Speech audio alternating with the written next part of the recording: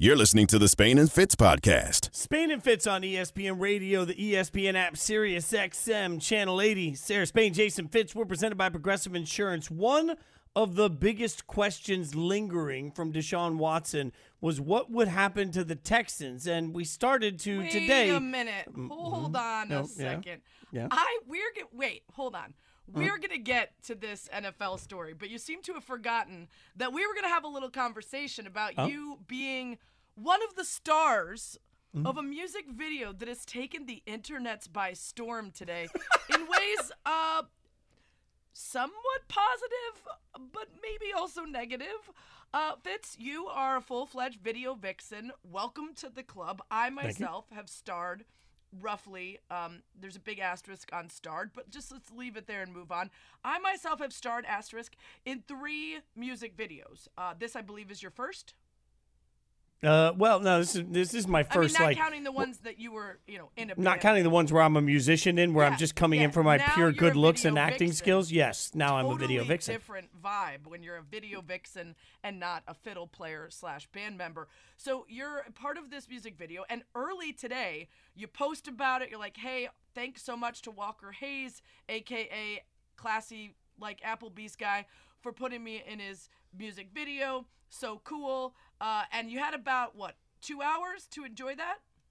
Yeah, I think there was about 2 hours where Y'all Life is a song. This is a little Y'all Life for you, but yeah, Y'all Life is the song. Play us a little Y'all Life.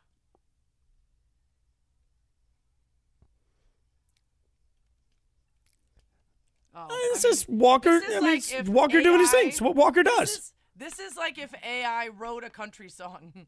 Like you put it into a computer country song, and they were like, well, I don't know, football, Jesus, y'all. There it is. That's it. Okay, so you get about 2 hours of everyone being like, hey, is that Jason Fitz in the new Walker Hayes commercial music? Oh, yeah, video? like I didn't even know it was up yet, and then somebody tweeted and was like, is that a Jason Fitz cameo? And I was like, wow, I look thin, I look good, things feeling right, everything's Cats are good popping. about it. Yeah. And then shortly thereafter, the official handle for the SEC decided to post, hey, Walker Hayes, this song is a banger. We should do a collab. This has got to be the song of the football season. And not everyone agreed that it was a banger or that it should be the song of the football season, to the point that they had to delete the tweet and the video off their timeline. It says a lot about my friends that I got more texts about it being pulled down than I did in support of my cameo. That's all I'm saying. Like the number of people that were, and look, I saw it and I'm getting all excited. Then I went out. I did College Football Live today. I'm hanging out with Ryan McGee and Sam Acho, and we're talking college football. And I'm off the worldwide interweb for roughly an hour and a half, and I'm thinking I'm having a good day. And then all of a sudden, bam! I get hit over and over and over again with reminders that maybe it's not everybody's cup of tea. I will tell you on TikTok, as the kids use, he's already over 1 million views for the dance for this one, which is where they do. Yeah. I mean, this is wild. We all had a bit too much fancy like Applebee's because that Applebee's commercial ran in every sporting event known to man, every commercial break. It was clearly a hit for him. He had great success. It crushed on the TikToks. It crushed on the commercial. And now his follow-up to Fancy Like is Y'all Life. And not everyone's going to love it because that's what happens when you get big. People turn on you. Also because, again, an AI probably wrote the song and he just performed it. But this does bring me to my illustrious career as a video vixen that I will briefly mention. And maybe we'll put up a poll and see who did a better job of being a video vixen, you or me. The first one was Italian Britney Spears, Laura Paucini. This is a story I've told before where I auditioned to be a girlfriend who was being abused by her boyfriend. The song was about being in chains, you're trapped. We arrived after I earned the part and hung out on set for about an hour, and they decided I seemed more likely to be abusive than the man cast as my boyfriend, so they switched it, and I was in fact an abusive girlfriend, if that tells you anything about the energy that I bring to a set. Secondly, I was in the Trace Adkins video for Ladies Love Country Boys, chasing Trace Adkins around the streets of downtown Chicago. And then most recently, when I was working hard covering the Gronk boat for ESPN, one of Flo Rida's friends, Gorilla Zoe, filmed the music video for his song It's something about Red Solo Cup, but it's not that. It's about a solo cup. And he filmed it on Gronk Island in the Bahamas where we were. So I also make some appearances in that. So I am now thrice a video vixen.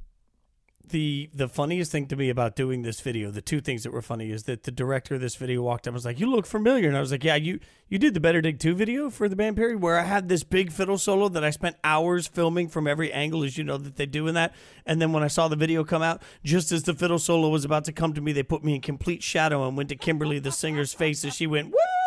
And that's all they showed, so I didn't get any camera time. And then the other thing is the photography people came up, they're like, "We just need you to be an over-the-top announcer, and maybe like just we'll give you a count and then you give us a scenario." And so it took maybe 90 seconds of my life to yell like an idiot, like there was a play happening, and they were like, "I think we got it. You're a natural at this." So I learned that, Emmy-worthy performance in the video. I'm pretty sure I'm gifted. Well, we'll find I don't out. know. We'll put up the poll and see. All right, did you have some NFL news that you wanted to get? Yeah, let's get to the NFL news. And for anyone that hasn't heard it, the Texans have settled the lawsuits with 30 women that were part of the Deshaun Watson case. There are some differing opinions on what this all means. But, Sarah, most importantly, the Texans were clear in their statement that they're not admitting any guilt, that they think this is an important thing to do for anyone that's a victim, and they just want to move on to the next chapter. But realistically, this closes the door on getting any more information on the involvement the Texans may or may not have had in this entire situation.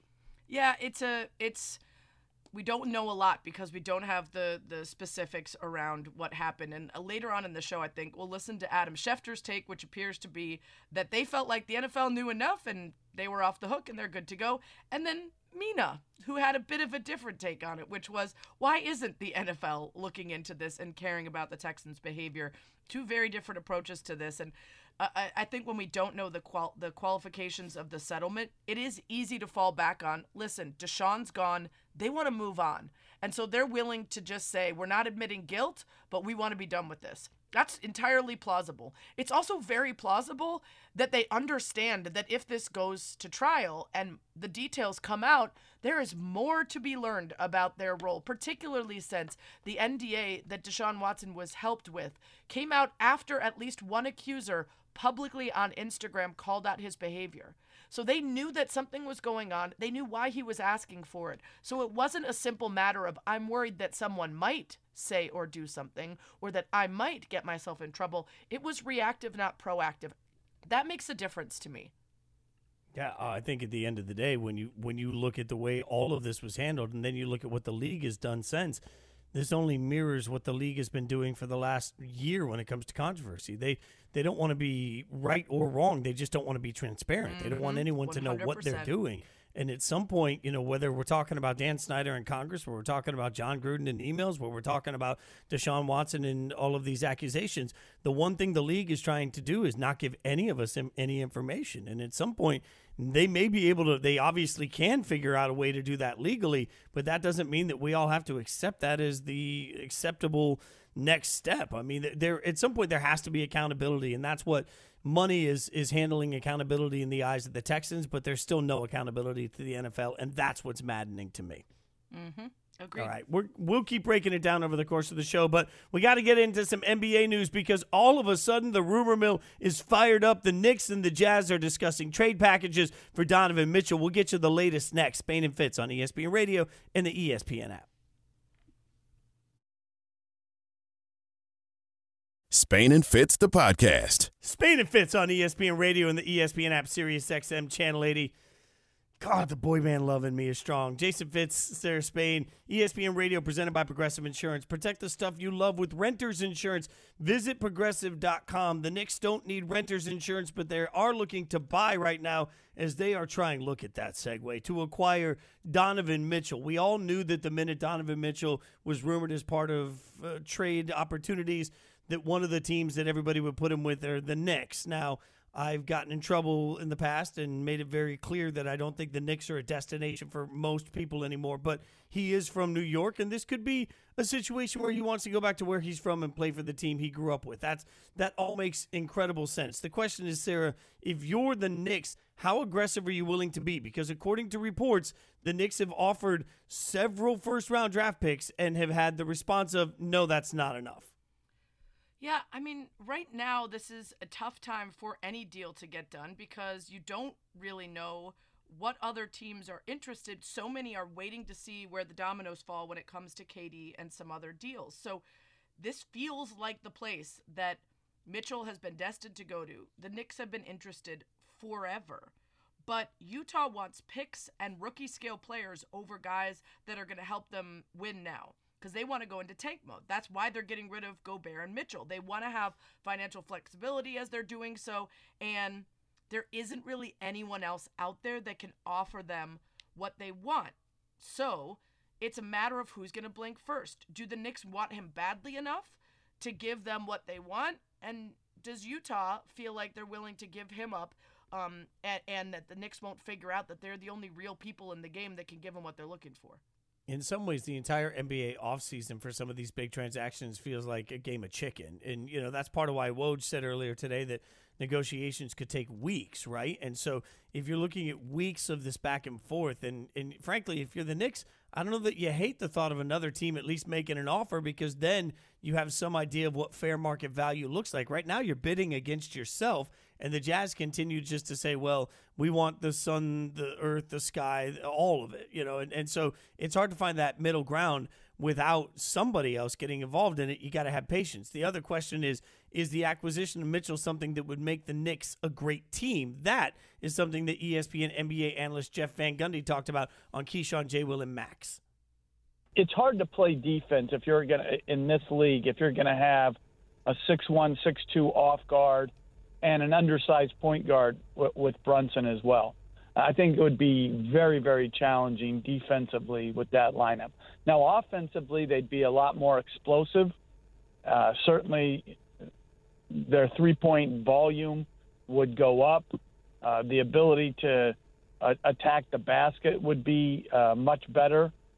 But if you look back at the other guy they paid big money to in Julius Randle, he's absolutely dominated the ball. And I think questions about how Brunson and Randle fit together are legitimate. I think questions about how Brunson, Mitchell, Randle, Barrett would fit together with all being like dominant ball handling type of guys, and can they fit together and do they complement each other?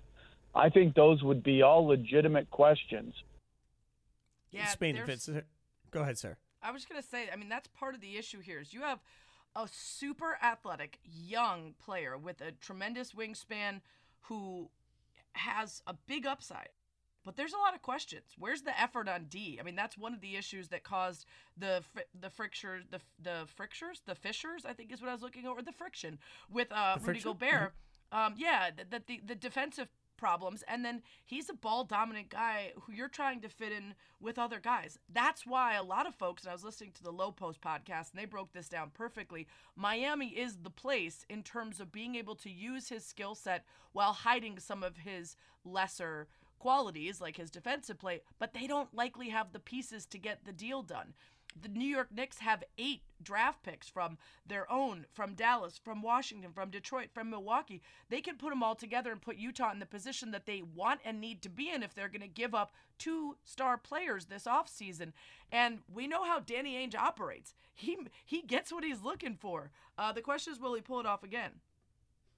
Part of this, to me, comes back to, like, cooking, right? I watch a lot of cooking shows, and when you watch like great chefs, they always talk about editing the ingredients you're putting in and understanding what you're trying to get. You're not just reaching into the pantry to get a bunch of things. The problem with the concept at some point of Mitchell is that while he's a great ingredient, it's almost like when you see amateur chefs work with truffle for the first time and they put too much of it in and it kills the whole dish, right? Like you have to have some sort of a plan on what you're doing with everything that you have. And to the point that you just made, otherwise, you're just throwing spaghetti against a wall to see what sticks. There are 2 different teams in this conversation that you just mentioned. One is the Knicks, who just feel like they're pulling everything out of the pantry to try and be exciting and relevant because that feels good. And then on the other side, you have the Heat, who, while they may have a hard time putting together the deal, I at least trust the calculated front office and the coaching staff to look at it and say, hey, we don't have to be first here. We just need to be smart here in what we can present and how we can present the right opportunity. Can we get creative in figuring out a way to bring the right ingredient in to the dish that we're making That feels a lot stronger to me. Like this Donovan Mitchell to the Knicks thing, I can see why it makes the Knicks more relevant. I can see why it makes them more exciting. I can see why we pay attention to it. I don't think it makes the Knicks a great team. And frankly, if I'm Donovan, I don't want to go to New York and have to deal with trying to lift up the Knicks franchise in any situation that's less than perfect for what I'm looking for, because then all of a sudden I'm 25, I'm on my second team, and now all of a sudden I'm that guy that every 3 years is floating from team to team to team to team while I try and find the right spot for my skill set. It feels like the wrong match on both sides to me. I kind of get that, but I would argue that it depends on whether he cares more about legacy when it comes to moving around or the now. And not a lot of players like being in Utah, and especially when it's been made clear that the team wants to go into a full strip down and rebuild. So you could play with the Knicks, you could have a lot of pressure on you, a lot of expectation, but have a spotlight on you, have a team that's trying to win, and you might be willing to take that pressure on as a trade-off. I do think you also look around the league and you say the Jazz have made clear that this is not a place to win in the coming years. So if that's the case, where else could I go? Who wants me? Again, we've said this over and over. Part of the complication for this offseason is it was not a good market for free agents. It was not a good market for superstars. So few teams have the cap space and the ability to make the moves. Next year, it opens up a ton.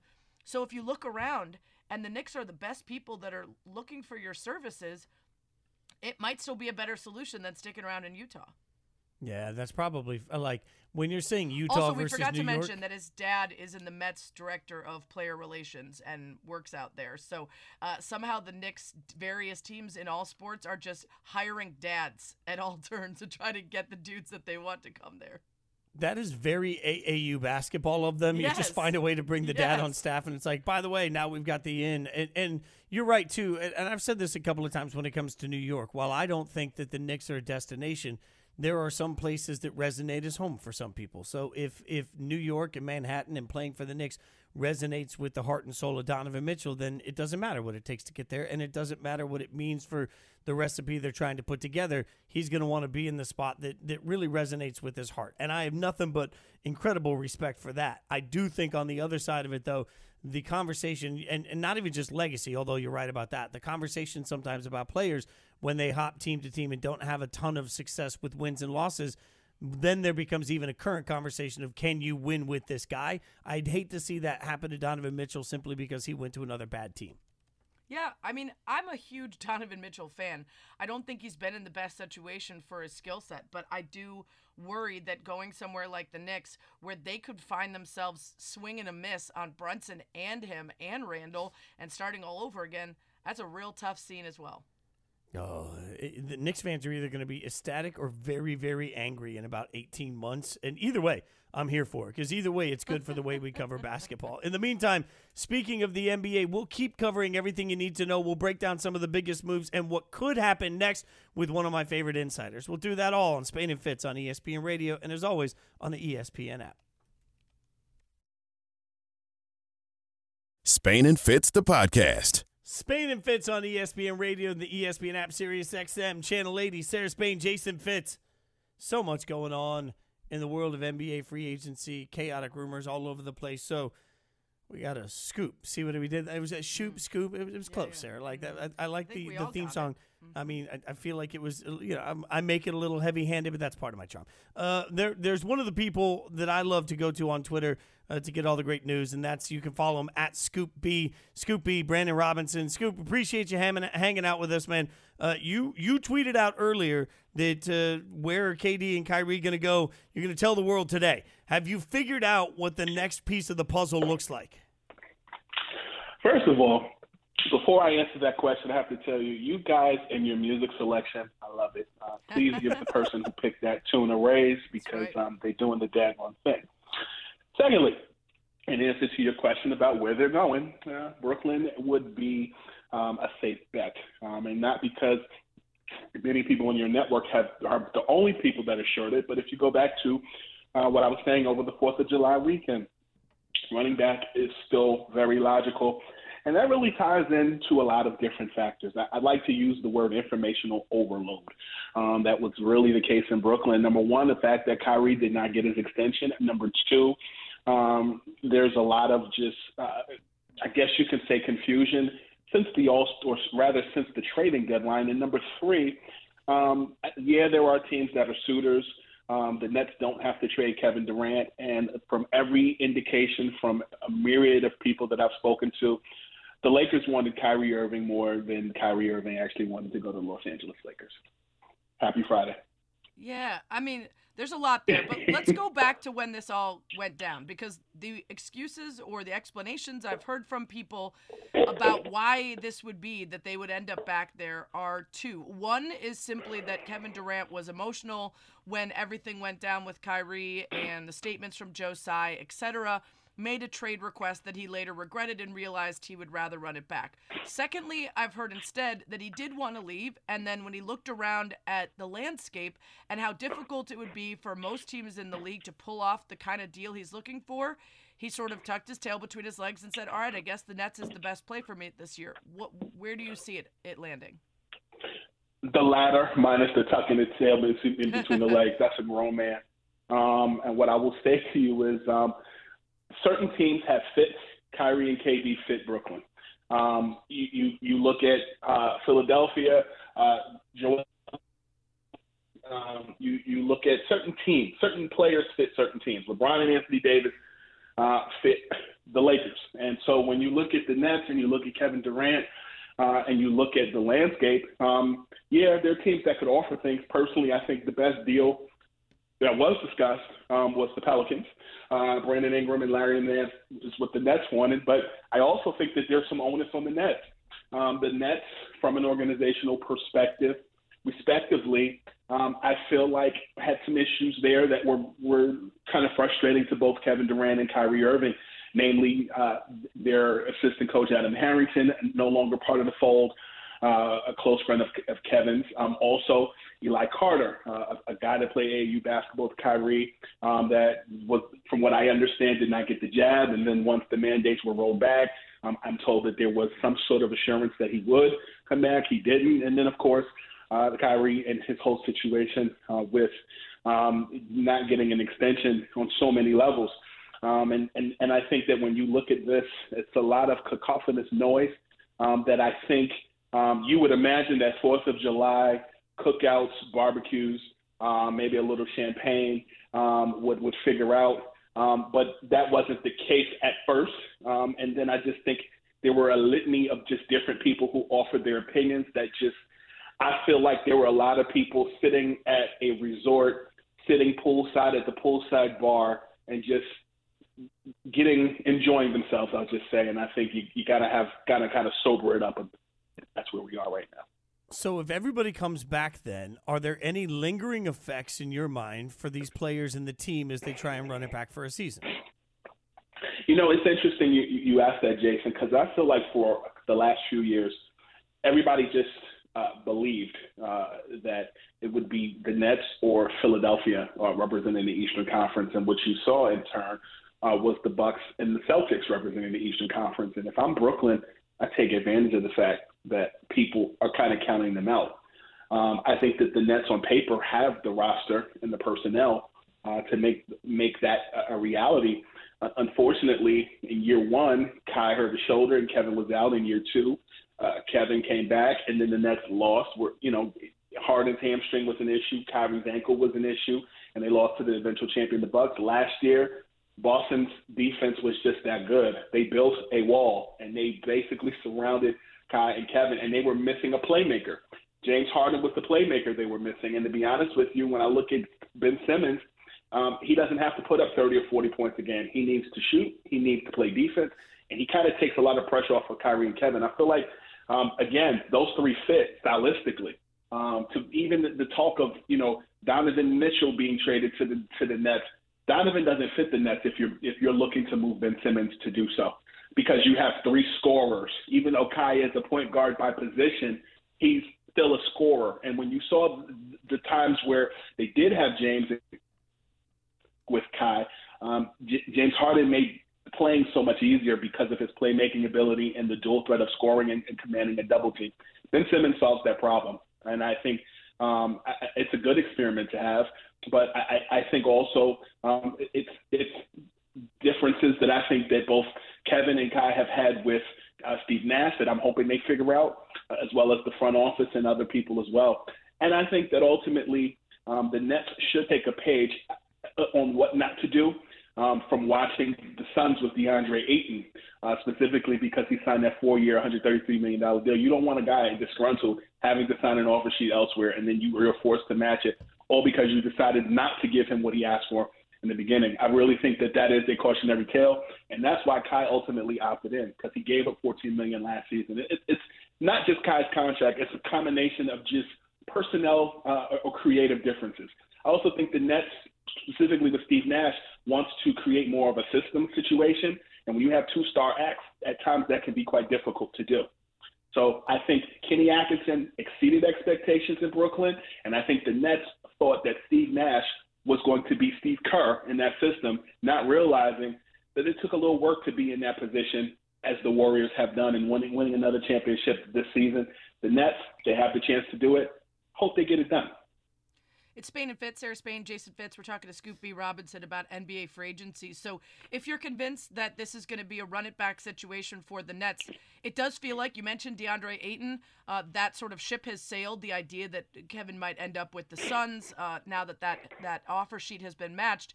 Are there other teams around the league that are still waiting to see what the decision is? And if that's the case, when do we expect to hear from Kevin and Kyrie that they will be back with the Nets? I think that is something with Kevin and Kyrie you may start to see in the next month or so. Whether they're appearing somewhere and they take questions, or they do some sort of Instagram Live. Knowing the type of insular people they are, I'm sure that they're going to create their own show, their own post, their own conversation. As far as your question about who I think could be suitors, I mean, I spoke to somebody Sunday, and I've said this on other shows. I know it was Sunday because I was in the bed watching The Simpsons at 8 o'clock. It was like 8:03 when I got a call. We got a routine. And all right. I spoke to someone on the net side of things. Then I'll give you the edited version. We ain't giving up sugar honey iced tea for KD or Kyrie if it's going to be some BS.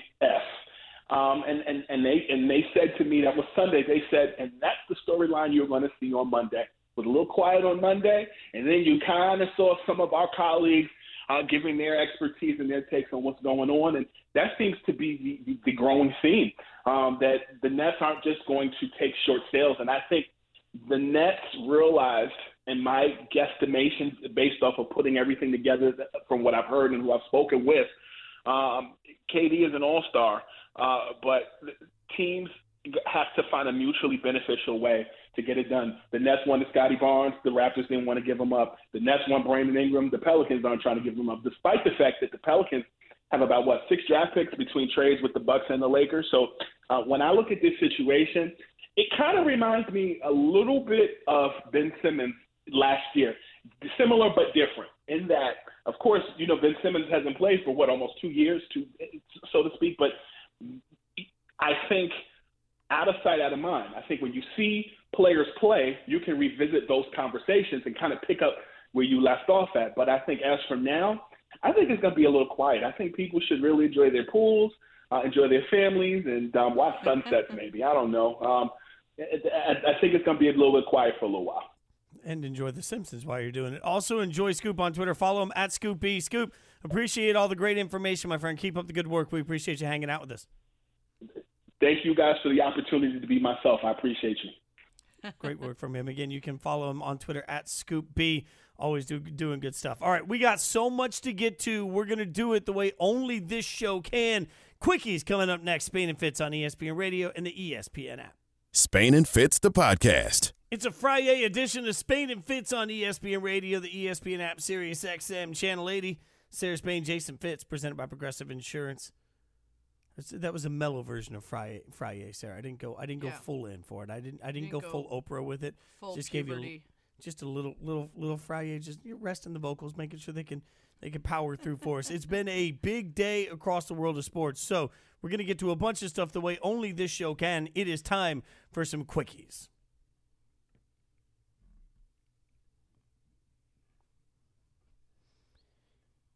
If you were excited to watch Tiger this weekend, it was a quickie for you because, let's face it, it has not gone well for the golfer. We all knew that it was going to be a struggle coming back from injury. We've talked a little bit about it on this show, obviously, and what it can mean for him. But this looks like everything you could imagine could go wrong has gone wrong throughout the course of the weekend. He misses the cut. That's not a huge surprise. But he did, Sarah, speak about St. Andrews and what makes it special. This is what Tiger had to say. Anytime you get the chance to come back and play the Old Course in the Open, it's just special. It really is. And the warmth and the ovation at 18, it got to me. And just the walk, I felt the guys stop there off the tee on 18, and it was just incredible. This amount of understanding and respect from all the people that are involved in this event that come out and support it, the players. The nods I was getting as players were going out. I looked over there, and Rory gave me a tip of the cap. JT did the same. It's just there's something to it that's just different. Yeah, Fitz, like you said, it's not all that surprising that he struggled. He's coming back from a horrific injury, and he's just not the same player anymore. But I think what was notable here is it probably will be his final round of the Open at St. Andrews. It wouldn't return to the Old Course at St. Andrews until 2027 at the earliest. He would be 51 at that point. With his many surgeries and his physical ailments, it's doubtful he'll still be competing at the highest level then. So there was a lot of nostalgia as he walked the end of the course, a standing ovation, other golfers recognizing the moment that it was his farewell. And so I think that really stands out. Obviously would have loved to have made the cut and kept competing, but 9 over was well outside. So he will not be sticking around to continue playing over the weekend. Yeah, and I think at this point, golf can continue to have conversation about the guys that are actually playing, and we can just appreciate Tiger for what he is. He's been tremendous, but that era is over. All right, let's move to the next story. So the Big 12 had media days this week, and one of the announcements out of all of the controversy that has come from Big 12, or let's say drama that's come from the Big 12 and media days, one thing we know is that horns down is still going to be an unsportsmanlike conduct penalty. I don't know, Sarah. Like, I get it, and I understand where people, you've got the protectors of the game, but I don't really care if you put horns down in the middle. Like, if a player's playing with some emotion and wants to flip the horns down while they're running into the end zone, I personally don't care. Yeah, it's kind of silly. It's sort of like, do you remember MIA performed at the Super Bowl and gave the middle finger, and it was like a massive big deal and major fines and all this stuff? And it's like, it's just a finger. I get it. It means something. But to assign a specific value to horns down just seems so absurd. The Big 12 director of officiating, Greg Burks, was taking a question about it, was asked if it was sort of, quote unquote, a dead issue. And he said, listen, I don't own this. It's the same as anything else. It's how you do it, who you do it to, and the manner in which you do it. And then said, Oklahoma Sooners fans, please, I mean no offense, you don't have to send me emails. We're just looking at like any other act. Unsportsmanlike conduct is in there. It's about the refs figuring out whether you've done it to the opposing team, to the fans, to the general area. It's just really silly, the specificity with which we have to get into the direction of the fingers being pointed and at whom and where. This is one of the, as someone that loves college football, I can't say this loud enough. I don't care if somebody does like somersaults and a back handspring and then a Michael Jackson crotch grab all in the end zone. So you score a touchdown, celebrate it. I just don't. Yeah, it's very Hingle McCringleberry every single time, and every single time I'm like, you're worrying about the wrong stuff, football. Yeah, I don't disagree. Let's go to the next story. It is a historic day for one of the best of all time. Allison Felix, the most decorated woman in American track and field history, runs her last competitive race tonight. Sarah, this is a really incredible moment. Yeah, so cool. If you go to Google right now on your phone or on your computer, really cool scene where she runs across your screen, and then it says Olympian, mother, advocate, and up pops Allison, a cartoon of her holding her daughter, waving. She's done some incredible things, particularly for female athletes who also are moms, including offering childcare at this particular World Championship for other athletes that she and her sponsors have paid for. She's been really outspoken about that, and she is just hands down one of the most dominant, one of the most incredible athletes we have ever had in this country. She was named a captain for this World Championships, first one on American soil out in Eugene. And so tonight, when she runs the 4x4 mixed, it'll be her last race. And after picking up yet another medal in the most recent Olympics, I was sad that she decided it was time to go. But, you know, ending at home, getting the 11 Olympic medals, 18 World Championship medals, 20 years of competing. When she wants to hang them up, she's earned it. Yeah, here's one of the things, though, Sarah, that you and I talk about so much, and you've really opened my eyes to. I'm the first to admit that. But every time we talk to great women athletes, just the best of the best, and you feel the fight that they've had to make their sport or their work relevant, the thing that always hits me is when the best of the best step away in the NFL, we just presume that they're going to go into a TV role, make a bunch of money, smoke some cigars, and have a good life. When the best and the best in the NHL walk away, we just presume that they're going to have a good time and just rely on the money they've made. When the best of the best in women's sports walk away, it's always about, well, what are you going to continue to do to help the next generation of women? Like, when does the work end if you're the best of the best? And what's your next job going to be? Because you probably didn't make enough money as a female athlete, despite all of the same time, effort, energy, sweat, injury, everything. And that's something that Abby Wambach has talked about a lot after being honored alongside Kobe and Peyton Manning at the ESPYs. They all retired at the same time, and she felt so proud to be included. And then she walked up the stage and said, oh, wait, those guys are set, and their kids are set, and their kids' kids are probably set, and I have to start a brand new career. And I'm one of the best to ever do it. And it's part of the reason she got involved in ownership in Angel City, partnered up with Natalie Portman and others for that expansion team in the NWSL, because she said, we got to find a way to make pathways for female athletes to get into ownership and other leadership places after they're done competing. So it's not just the end of the road when you retire. Yeah, I think that's just one of the craziest parts about this entire process. Like, because when you say retired, all I can think is like, and tired. Like, I just can't imagine the fight that goes into, all right, I'm going to train, I'm going to be the best of the best. I'm also going to fight. I'm also going to be demeaned in that fight half the time. And then as I continue that fight, when I finally get to step away from my greatness, then the first thing people are going to ask is, how am I going to continue to help the next generation? Like, I don't know. It just feels like that's exhausting at some point. And the point that you make is a really strong one about fit for life. It escapes me which one it was, but I tweeted this during the NBA draft at one point when brother and sister, brother was drafted and his sister had been a top pick in the WNBA draft. And I kept thinking how different their experiences are when you know that, being the top pick in the WNBA draft means you're going to make some okay money and work your tail off. Being a top pick in the NBA draft means that you can take care of your family and your kids and your grandparents and everybody all at once. It's a wild world. There's no easy answer for it, but obviously every time we have these moments, I think it's important to remind everybody the work that always has to be put in. We'll continue the work on NFL Two-A-Days. Going to get into the Miami Dolphins with an expert next. Spain and Fitz on ESPN Radio and the ESPN app. Spain and Fitz, the podcast. You used to read him on ESPN, but now you get to watch it. And I'm not sure there's anybody better dressed doing his thing on the NFL Network than our guy Cam Wolf joins us. You can follow him on Twitter at Cameron Wolf. Brother, always appreciate your time. Let's start with some big news today. You know the Dolphins so well. Jason McCourty announced his retirement from the NFL. You saw him there with Miami. What does that retirement announcement mean for the organization, and what impact did he have in the league? Yeah, Fitz, man, appreciate those good words. He only had 1 year in the Dolphins stay, and it only was 7 games before going on IR. But when I look at Jason McCourty's career, it kind of is like that quintessential overachiever story. A 6th-round pick who played 13 years in the NFL, won a Super Bowl. He got a huge play in that Super Bowl they won to the Patriots with his brother, Devin McCourty, and that's probably what he'll be remembered by. But I just think a guy who is a consummate professional. I have an idea of what he's going to be doing next, and people are going to see a lot more of him. And I think you're going to see a guy who is very intelligent. We know a lot about Devin McCourty because he's been this Pro Bowl safety, but his brother was quite a player in the league himself. So I think that's a move that I think was coming, but I think that overall Jason's career will be remembered, especially in New England, in big favorable terms. Sounds like you wanted to break some news, but you're holding off. You're going to let him break it himself, and we respect that. We'll allow it. Let's talk Dolphins. Obviously, the biggest point of discussion is Tua. I saw you retweeting some of his arm strength program this offseason.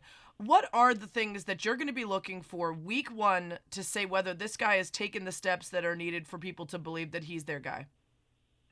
I already got my ruler out to see how long he can throw the deep ball, because that's what everybody wants to talk about, right? It's interesting how, like, Tua has been, like, seemingly, maybe it's because I'm here in Miami, but seemingly the most talked about quarterback all offseason. And some of it is because his new receiver wants to talk about him on his podcast every week. But I think for me, you look at these two new speedy receivers in Tyreek Hill and Jalen Waddle. You look at them getting Teron Armstead, getting a new coach in Mike McDaniel, who came with rave reviews throughout the league for what he did in San Fran. And to be honest, the pressure's on Tua. Like, it's a make or break year for him seemingly, and I want to see how he handles the pressure. A lot of the excuses, a lot of the reasons over the first 2 years was that he didn't have the right playmakers around him, and I think a lot of that was true. Well, now that's not a reason for it anymore. So I want to see Tua be able to handle the pressure. I don't really care about him throwing it 70 yards down the field, but I want to see him make the plays in the fourth quarter. I want to see him be able to use Tyreek and Jalen the way they need to be used, and I want to see them make the playoffs. This is 2 straight years for them that they went 9-8 and missed the playoffs. I think that should be the goal for them, making the playoffs, and hopefully at the end of the year we'll have a conclusion on if Tua is the guy here or not. Speaking of things you want to see in general, Tyreek Hill has been talking a lot. Does the team have any issue with what they're seeing from him and the amount he's talking? So as of now, no. But I'm talking to people around the building. There was some thought, like, if this continues throughout the season, maybe this becomes a little bit more of an issue.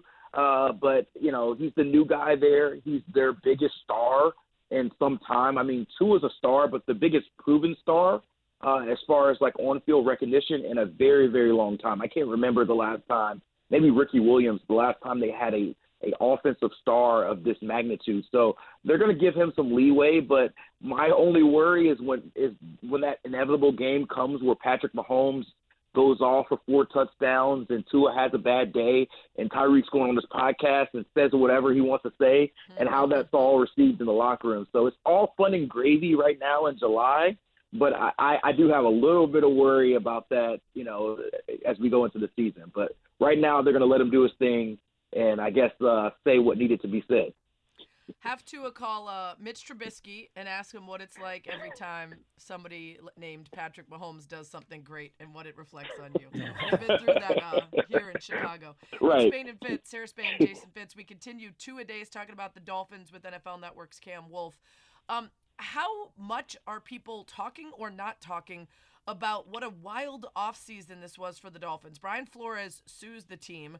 Somehow it goes mostly under the radar that Tom Brady was going to retire, go to the Dolphins, be an owner and a player, that he was part of this collusion. And, like, it kind of died on the vine. I don't know who was in charge of burying that, but they did a fantastic job. How much is that hovering over the start of this season, or has everyone just sort of moved on? Sarah, it's weird being here in Miami because it's like they thrive in chaos. Like, this team just lives in chaos. If you remember, they had the Bullygate scandal here. They had the coach that was snorting a white substance. I'll just say that on his desk during the game there. They had the hurricane that they played through. They had a player go AWOL before a game. So it's like just the continual cycle of the Dolphins being in the news because of other things outside of football. So like you said, Brian Flores, the Tom Brady, everything around it is just kind of like normal stance for, I guess, these fans. And so the fan base seems like they've brushed it under the rug. Like you said, national media, it seemed like it was a popping point for like 2 days. And then it's like, okay, we're done with it. So I think they're just ready to see a team win. And so they're willing to deal with all the other chaos, all the other noise, if it means they get a winner. So it's very weird. I think you're right. I think if this was another market, maybe in New York, maybe we get a different offseason as far as these stories becoming the talk of the league. But I don't know another team that had as much junk go on as the Miami Dolphins. So I think you're on the money there. Maybe the Commanders. It's a toss-up, really. Oh, yep. That's a good call. Yep, the Commanders definitely. Even it's one story with the Commanders, but it was a heck of a story. So, Cam, when you start talking about stories, Mike McDaniel has become a rock star. I never would have expected that just on his personality, but he, up until last year. But now everybody's madly, wildly in love with him. What have been your impressions so far from anything you've seen around him? The players love him, which, that was my big concern. If you see him, and I don't like to stereotype people, but if you see him, he does not look like an NFL coach. I don't know if you guys have seen Money Heist. He reminds me of the professor from Money Heist. If you look at him, just kind of his view. And everybody talks about how smart he is and all this. So you're like, how does he lead a team? But I talk to a lot of the guys around the team, and they rave about how he connects with them, and it's not an inauthentic way. Players can see fake, and they think that that's just real who he is. And so I think that's something that should definitely benefit him.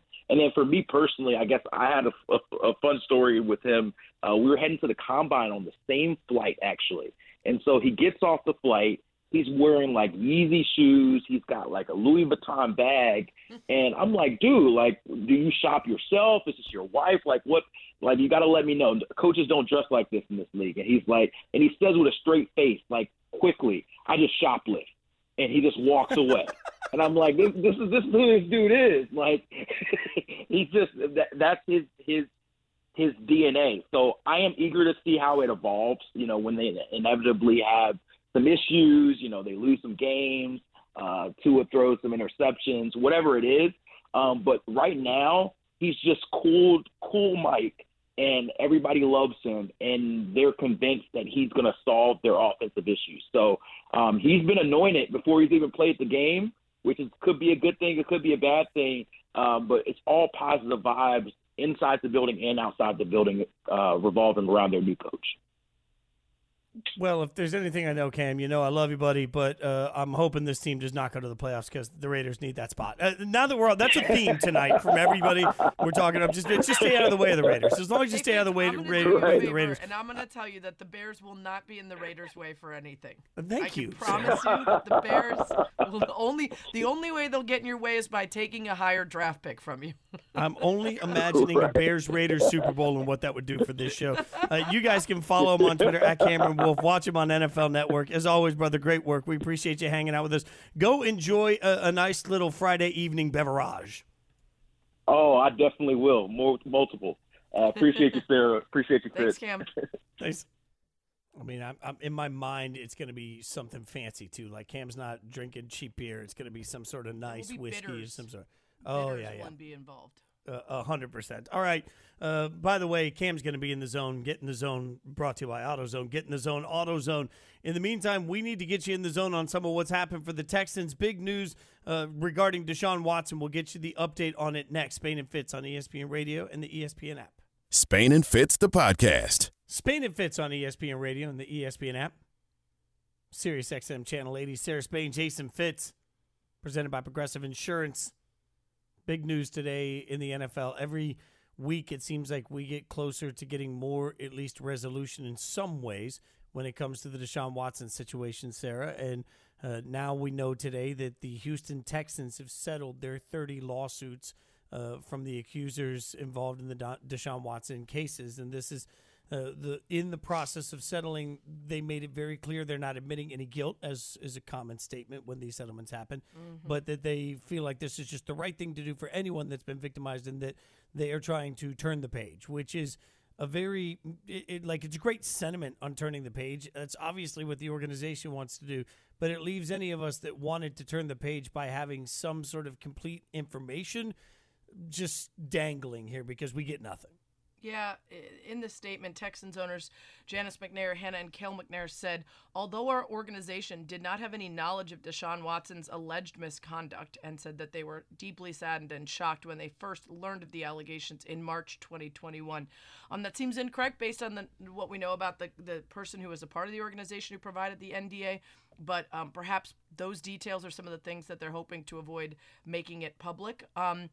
It was interesting to listen to two of our colleagues talk about this. Let's start with Adam Schefter. He was on NFL Live and seemed to me to be pushing forward the idea that the NFL and the Texans had good communication on this, and that's why it was just a matter of let's all move on. What happened today was the Texans settled with the 30 women who alleged essentially that Deshaun Watson acted inappropriately. They settled with Tony Busby, the attorney, who issued a statement. And here's the bottom line. The Texans did not want this to be a prolonged situation. You see what they had to say. This is not an admission of any wrongdoing, but instead a clear stand against any form of sexual assault and misconduct. We hope that today's resolution will provide some form of closure to the parties involved, our fans, and the Houston community at large. As an organization, we'll now turn our focus to the future and doing what we can do to ensure respect for all. And I think really that was the idea of this all along from the Texans standpoint. The Texans feel like the league has looked into their behavior and their activity over the last 16 months, and they don't believe that the league has found anything. The Texans have been in contact with the league, and I think the Texans felt comfortable that if they move forward here, that they would essentially be turning the page and not having this hang over the organization this season. So Fitz, very specific language. He said the Texans feel like the NFL has looked into them enough. That is giving the perspective of a team that wants to be done with this. Not the NFL has done due diligence on the Texans' involvement in this incident. And that's where Mina Kimes picks up. She was on Pardon the Interruption, fill-in hosting today, and like many of us, wants more. Why isn't the NFL looking at the Texans, or at least publicly doing so? I mean, it's been over a month since the New York Times reported that the team not only provided Watson with a location to conduct some of these many massages, but also furnished him with a non-disclosure agreement after one of the women came out in public. And yet, from the NFL, crickets on the subject of the team, which I guess shouldn't be surprising given the lenience with which they've treated other teams, like the Washington football team, of course, amidst their own workplace scandal. But it doesn't mean it's right. And if the NFL does care about sexual misconduct, which remains to be seen in this case, they can't just look at the alleged perpetrator. They also have to look at the enablers, too. 100% Fitz. I mean, it's ridiculous to believe. This is sort of like when a team tries to self-punish to get out ahead of the NCAA. Like, we'll just dock ourselves, some team meals. Is that good? Like, no. We know that the non-disclosure agreement came from your director of security after one of the women who he allegedly assaulted posted his number on Instagram and threatened to expose that he was doing these inappropriate and illegal things. We know that you provide him a space to do it. So the idea that you would pay off all of these lawsuits simply because you wanted to prove that you care about standing against sexual assault and misconduct after enabling it, I'm not buying it, and none of us in the media should. Yeah, I don't disagree with anything you just said. Spain and Fitz, Sarah Spain, Jason Fitz. The challenge here is like, I want to believe, because, like, frankly, we talk about this a lot, but I'm such an NFL fan that I want to believe that the league has some level of humanity, right? Like they're going to do the right thing for people in the right situations. I know that's naive, but it's so much easier to root for a sport that you believe is rooted in good than rooted in evil. When you see these things, not to say that the NFL is rooted in evil necessarily, I think the NFL is rooted in indifference to anything that isn't money. So frankly, they're going to turn around and say, whatever it takes to end this, just end it, get it done. And that's a far different statement than saying, we care about the people involved in this. Like, if the NFL came out, frankly, as a league and said, we thought the best thing to do was just to settle all this so that we could end it and not have to talk about it anymore, I would actually really respect the honesty in that answer, even if it's uncomfortable, because the other part of it is, the other way of it, you have to look at it like you're being lied to your face, and you're still just going to be uncomfortable with that. Which we know. We know that we're being lied to about all of this. We know, and to your point from earlier in the show, Fitz, Spain and Fitz, by the way, ESPN Radio, what we've seen across the board for the NFL, whether it's Gruden and the emails, whether it's the Commanders and Dan Snyder, whether it's Watson and the Texans, Watson and the Browns, they don't want to be transparent. They don't want to open anything up to the conversation that involves actual emails, files, Congress getting people to be subpoenaed to have to speak in ways that incriminate themselves. They just want to use money and power and status as the most popular league to bury everything. And at some point, it should matter. but that's very hard to convince me that it will ever matter for as much as people love the sport, myself included. I think that's part of the reason that ultimately I really hope Congress is able to hold Dan Snyder to the fire on being subpoenaed, because frankly, I'm so tired of the NFL just being able to hide all the information they want to hide, pay off everybody they want to pay off, and then just continue business as normal. I at least want some level of accountability someday on the league from something. Maybe I'm just dreaming. Coming up, we'll turn our attention next to the LA Chargers. That's going to be painful. Continuing our two-a-day coverage around the NFL, Spain and Fitz on ESPN Radio and the ESPN app. Spain and Fitz, the podcast. All right, let's get some insight on the Chargers, and to do that, we're joined by Chris Hayre. You can check him out, CBS Sports LA, sports anchor, Chargers Weekly podcast. Chris, as a lifelong diehard Raiders fan, I think the Chargers are the best team in the AFC West, and they're going to make me drink all year. Can you at least give me some reason for hope? I feel like you're doing that. I think this is like a reverse psychology situation here, right? Is that what we're doing? The Raiders, I was at that game in Week 18, and it still is, I think, to date, the craziest fourth quarter in overtime I've ever seen. And what a way to start this season. Week 1 against the Raiders, you kind of pick up where you ended last year, but this time at SoFi Stadium. I tell you this, the Chargers have gotten markedly better on defense. You could argue that Justin Herbert is a top 3, top 5 quarterback in the NFL. But all that said, everybody else got better in the division, right? Especially your Raiders with Josh McDaniels and Devontae Adams and Chandler Jones. And we know about Russell Wilson. We know about the Chiefs because the Chiefs are the Chiefs. So it's going to be a battle. And I would not be surprised if 3 teams come out of that division and make the playoffs. Yeah, that's the tough thing about this. You could take steps forward with a young quarterback and a really promising team, but you look around and you're facing a bunch of tough competition. In your Chargers Weekly podcast, you talked about comparing Justin Herbert to Andrew Luck. Take us through some of the similarities that have you choosing that as your comparison. Well, you know what? It was fascinating because, I do the podcast with Matt Money Smith, who's the play-by-play voice, and he was just referencing the fact that he listened to that Andrew Luck narrative podcast. And there's just so many eerie similarities from both playing in the Pac-12 to their stature to the fact that Tom Telesco actually drafted Andrew Luck in 2012 when he was a member of the Indianapolis Colts' front office. And then, 8 years later, they go from Phillip Rivers to Justin Herbert, where, the Colts went from Peyton Manning to Andrew Luck. So there's a lot of similarities. The big difference is what Tom Telesco has done in the last 2 years, and that's protect Justin Herbert at all costs. You bring in Corey Linsley, an all-pro center. You get Rashawn Slater, first-team all-pro as a rookie. Matt Filer, who's been so solid as the left guard. And then you draft Zion Johnson this year. So you're doing everything you can to protect Herbert and let him do what he does, making everybody else better. So I think that's the one glaring difference is the fact that they are protecting him with an offensive line where Luck was so beat up throughout his very short career. Do you think that the coaching staff will change anything about their aggressiveness when it comes to fourth down based on last year? You know what? I think they will, just because the defense is going to be different. When you have Derwin James by him, so he did do so many things, guys, last year. He played like 5 different positions. And Brandon Staley's talked about this continually throughout the offseason. You can unlock Derwin James more when you have Khalil Mack and Joey Bosa up front. When you bring in J.C. Jackson and add him to that secondary. When you draft J.T. Woods to play high with Nas Adderley. Derwin can play close to the line of scrimmage. He could do a lot of different things. So I think he'll have more trust in the defense. So that doesn't mean they're not going to be aggressive. But I think from a special teams perspective with the punting and the defense, I think you will see a little bit of a different fourth down strategy. That doesn't mean they won't be aggressive, though. It's Spain and Fitz, Sarah Spain, Jason Fitz. We're talking Chargers as we continue two-a-days, talking to Chris Hayre, who has the Chargers Weekly podcast. So you look around, you know that there's a ton of great competition in that division. Where is the biggest weak spot for the Chargers that they haven't been able to get the right pieces in the offseason, and they will struggle against that great competition?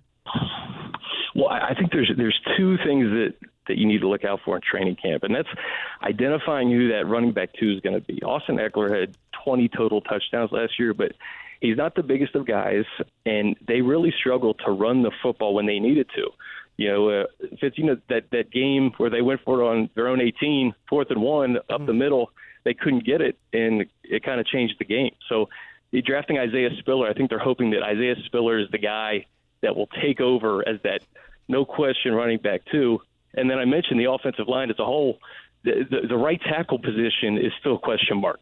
And we know what Max Crosby did to Storm Norton in Week 18 last year. Trey Pipkins is a guy who I think is going to take that next step. Third-year guy. Is he 2019? So I think he's entering his 4th season now. Small school kid working out with Duke Manyweather this offseason and Rashawn Slater. The Chargers are hoping that 5th spot is the spot that's, if you play down the middle at right tackle and you have those elite players across the line, Justin Herbert should be just fine. Yeah, by the way, Max Crosby versus Storm Norton definitely feels like a WWE matchup from the early 90s. I'm just saying, I'll die on American Gladiators, yeah. Yeah, I mean, definitely. That changed the game. Yeah, that changed the game. All right, so obviously every time we talk about the Chargers, we talk about L.A. and what they really mean there. As good as this team is it starting to result in a better foothold in the local market? The thing about L.A., and, I worked for the Lakers for 9 years. There's 2 teams. It's the Lakers and Dodgers and really everybody else here. And I think the cool thing about L.A. is that there's enough pie to go around, right? But if the Chargers – you have the quarterback, and if he can consistently get this team to the playoffs, I think you're going to see them gain an even stronger foothold than they have right now. They're building a new practice facility in El Segundo, but it starts with number 10. I mean, make no mistake about it. You're playing at SoFi Stadium. If Justin can get this team to the postseason, for as good as he's been in his first 2 years in the league, he doesn't have a playoff appearance. And I think that's the missing link this year. If you can get to the postseason, make some noise, I think you really set yourself up for success this next decade. Well, we know LA loves a star, and he certainly can be. That's one. true. Despite, I believe, still not owning a single pair of jeans. Is that still the case? It's weird. I think, you know what? He's such a character, man. Like he is very reserved, but his teammates absolutely love him. He defends them to the death. And he lets his play speak for himself. He's such a unique superstar in that regard. Quirky, and he's very dry and funny too, So it's fun to kind of see him evolve as a professional too, entering year 3. You mentioned that he's very chill, and Mina Kimes' profile of him was great. But I wonder, will that get in the way of that next step towards superstardom that can help drive fan interest, or is it just a matter of playing good football? Well, I think it's both. And also, make no mistake, Chargers fans absolutely love Justin and the way he presents himself and just the unbelievable splash plays that he makes. So, just you guys imagine if the Chargers win the Super Bowl and Justin Herbert is leading the way, that guy can do no wrong. And I think he has the superstar qualities. He's a young kid. It looks like he's gotten 20 pounds bigger this offseason. I'm sure I'm embellishing a little bit, but I mean, he looks bigger, stronger, and it is quite amazing. Phillip Rivers talked about you go from Rivers to Herbert, whereas the Browns have had 20 some odd starters in the last 3 decades. It's pretty remarkable to have a guy under center, and it's so hard to find that franchise quarterback. The Chargers have really seamlessly gone from Rivers to Herbert. Yeah, you're leaving out Breeze before that, too. This is why I drink. All right, watch him. Breeze, yeah, exactly. Yeah, CBS LA, you can check him out. Listen to him on the Chargers Weekly Podcast. Chris, I hope you guys have a great year out there. I hope it's wonderful, and it results in second place. That's all I'm saying. Now, we appreciate you hanging out with us. Hey, you come out Week 1, man. Raiders, Chargers, let's go. That sounds like an invite. I'm in. There we go. That's all I needed was the invite. The drinks are on me. That's all, because we'll need them after the game. Appreciate you. All right, I'm in. Thanks, Chris. See you guys. Now that he's gone, Sarah, I'm not going to that game. There's no way. I don't think that's going to start. I don't want to watch my season start the wrong way, and I don't feel good about anybody taking on the Chargers this year. I'm out. I'd rather watch that in my house. I'm not emotionally stable enough to take a Week 1 butt kicking. That's just. Speaking of emotionally stable, I'm not emotionally stable because life kicked my butt today. I'm going to tell you the weirdest story of something I've ever been involved in 24 hours, and how it went from good to very, very weird suddenly. Plus, maybe weird is the word we can use for the Knicks and what they're trying to accomplish. We'll tell you more about it next. Spain and Fitz on ESPN Radio. Spain and Fitz, the podcast. Spain and Fitz on ESPN Radio and the ESPN app, Sirius XM, Channel 80, Sarah Spain, Jason Fitz, presented by Progressive Insurance. I am 14 minutes away from saying, hey, bartender, myself. Tune into an NL battle tomorrow night. Giants host the Brewers, presented by Progressive Insurance. What's there? You'll be looking in the mirror. Hey, bartender. Yeah, exactly. I'm going to look in the mirror and be like, hey, bartender, I like the way I make my drinks. The NL battle presented by Progressive Insurance coverage begins at 6:30 p.m. Eastern on ESPN Radio and the ESPN app. You actually raise a really good point that I'm totally going to go off the rails here for a second. But it's always wild to me because, as you know, I am very frugal, right? So now I have the debate because as a frugal person, my mind is like, let's just make myself a drink and sit down and have a drink. But then I look around, I realize that I'm sitting, in my house on a Friday night with Annabelle just watching TV and having a drink. That seems like that's problematic at times. Or I can go to the dive bar that's like 3 or 4 blocks away and meet somebody and pay for drinks. But then I got to pay for drinks and I have to be slightly social in a bar, which I don't love. So it's kind of a lose-lose. Could you have someone over to your home? Yeah, probably. That's probably a fair. I think it's fine to drink at home if it's not, too many. Did I ever tell you the story about how someone sent me this extremely nice, expensive Bartesian cocktail machine with no note? No, and I didn't know you still have no idea where it came from, and I have yet to use it because I haven't had people over, and I'm not going to sit at home and make a super fancy cocktail using this machine that I first have to figure out how it works.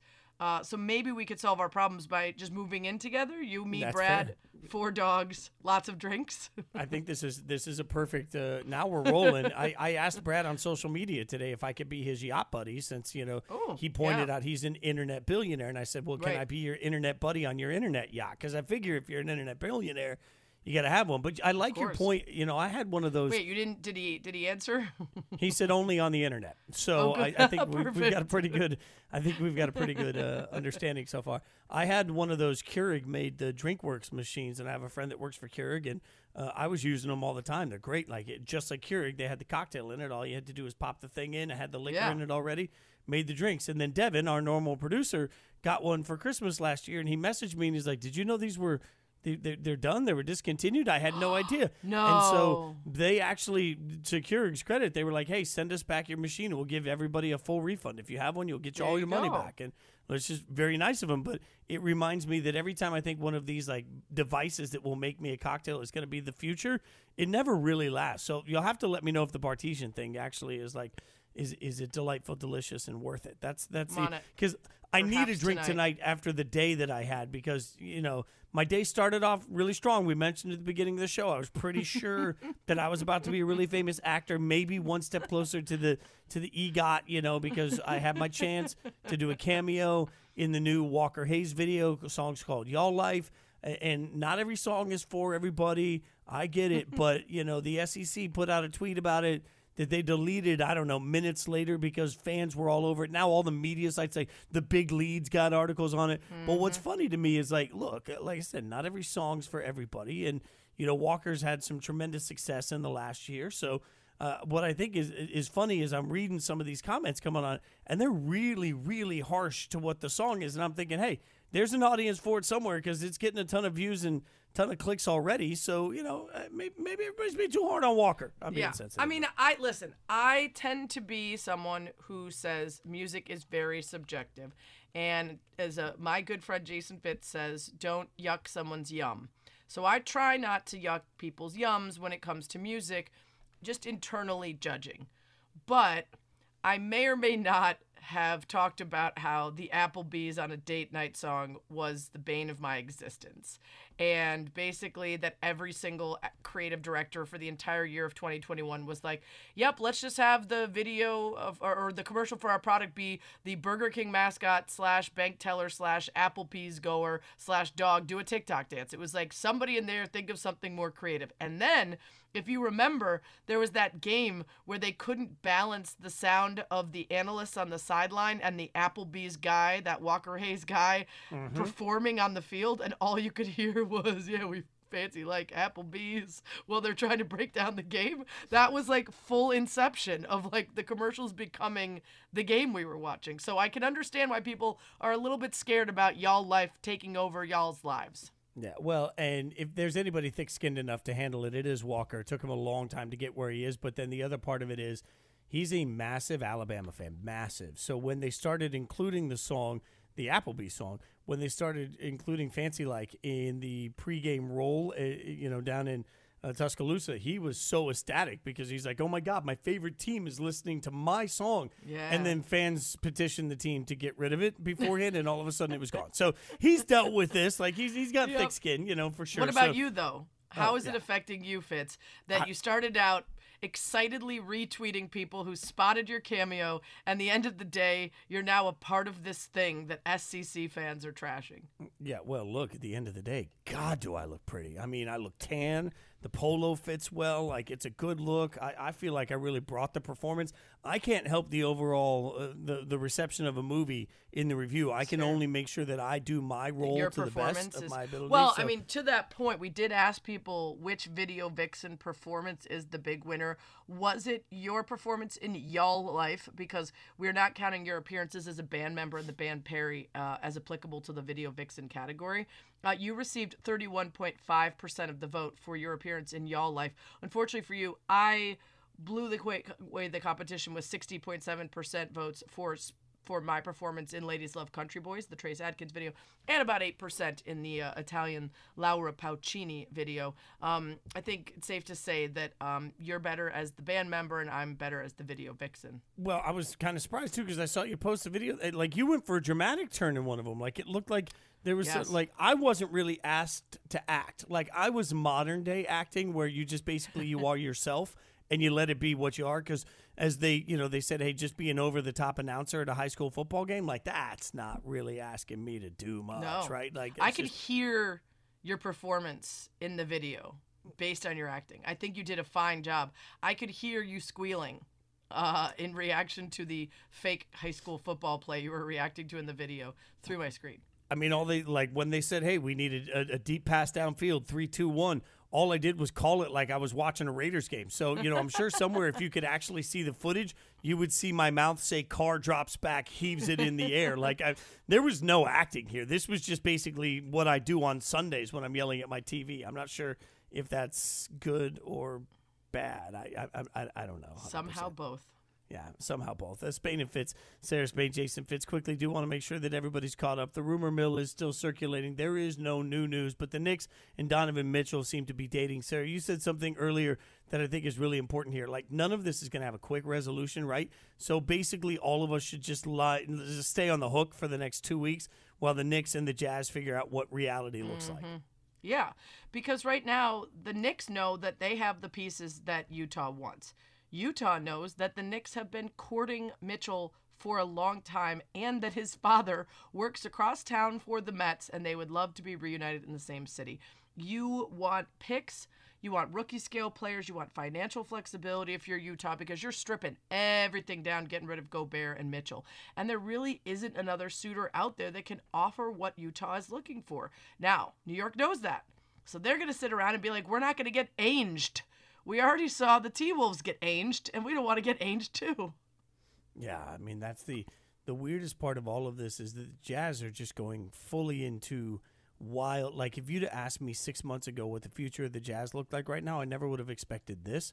And so now you got to ask, what's it actually going to take to get this done? Because if both teams really desperately want it to happen, then at some point somebody's going to have to play. Yep. Somebody's going to have to cross the line first. Mm-hmm. Like, this is all just the modern NBA is just one huge game of chicken. But Donovan Mitchell will be hanging out with Freddie and Fitzsimmons tonight. You don't want to miss that. Stick around. They'll be next up. This was Spain and Fitz on ESPN Radio and the ESPN app. Have a happy Friday, y'all. Thanks for listening to the Spain and Fitz podcast. You can listen to the show weeknights at 7 Eastern on ESPN Radio and on the ESPN app.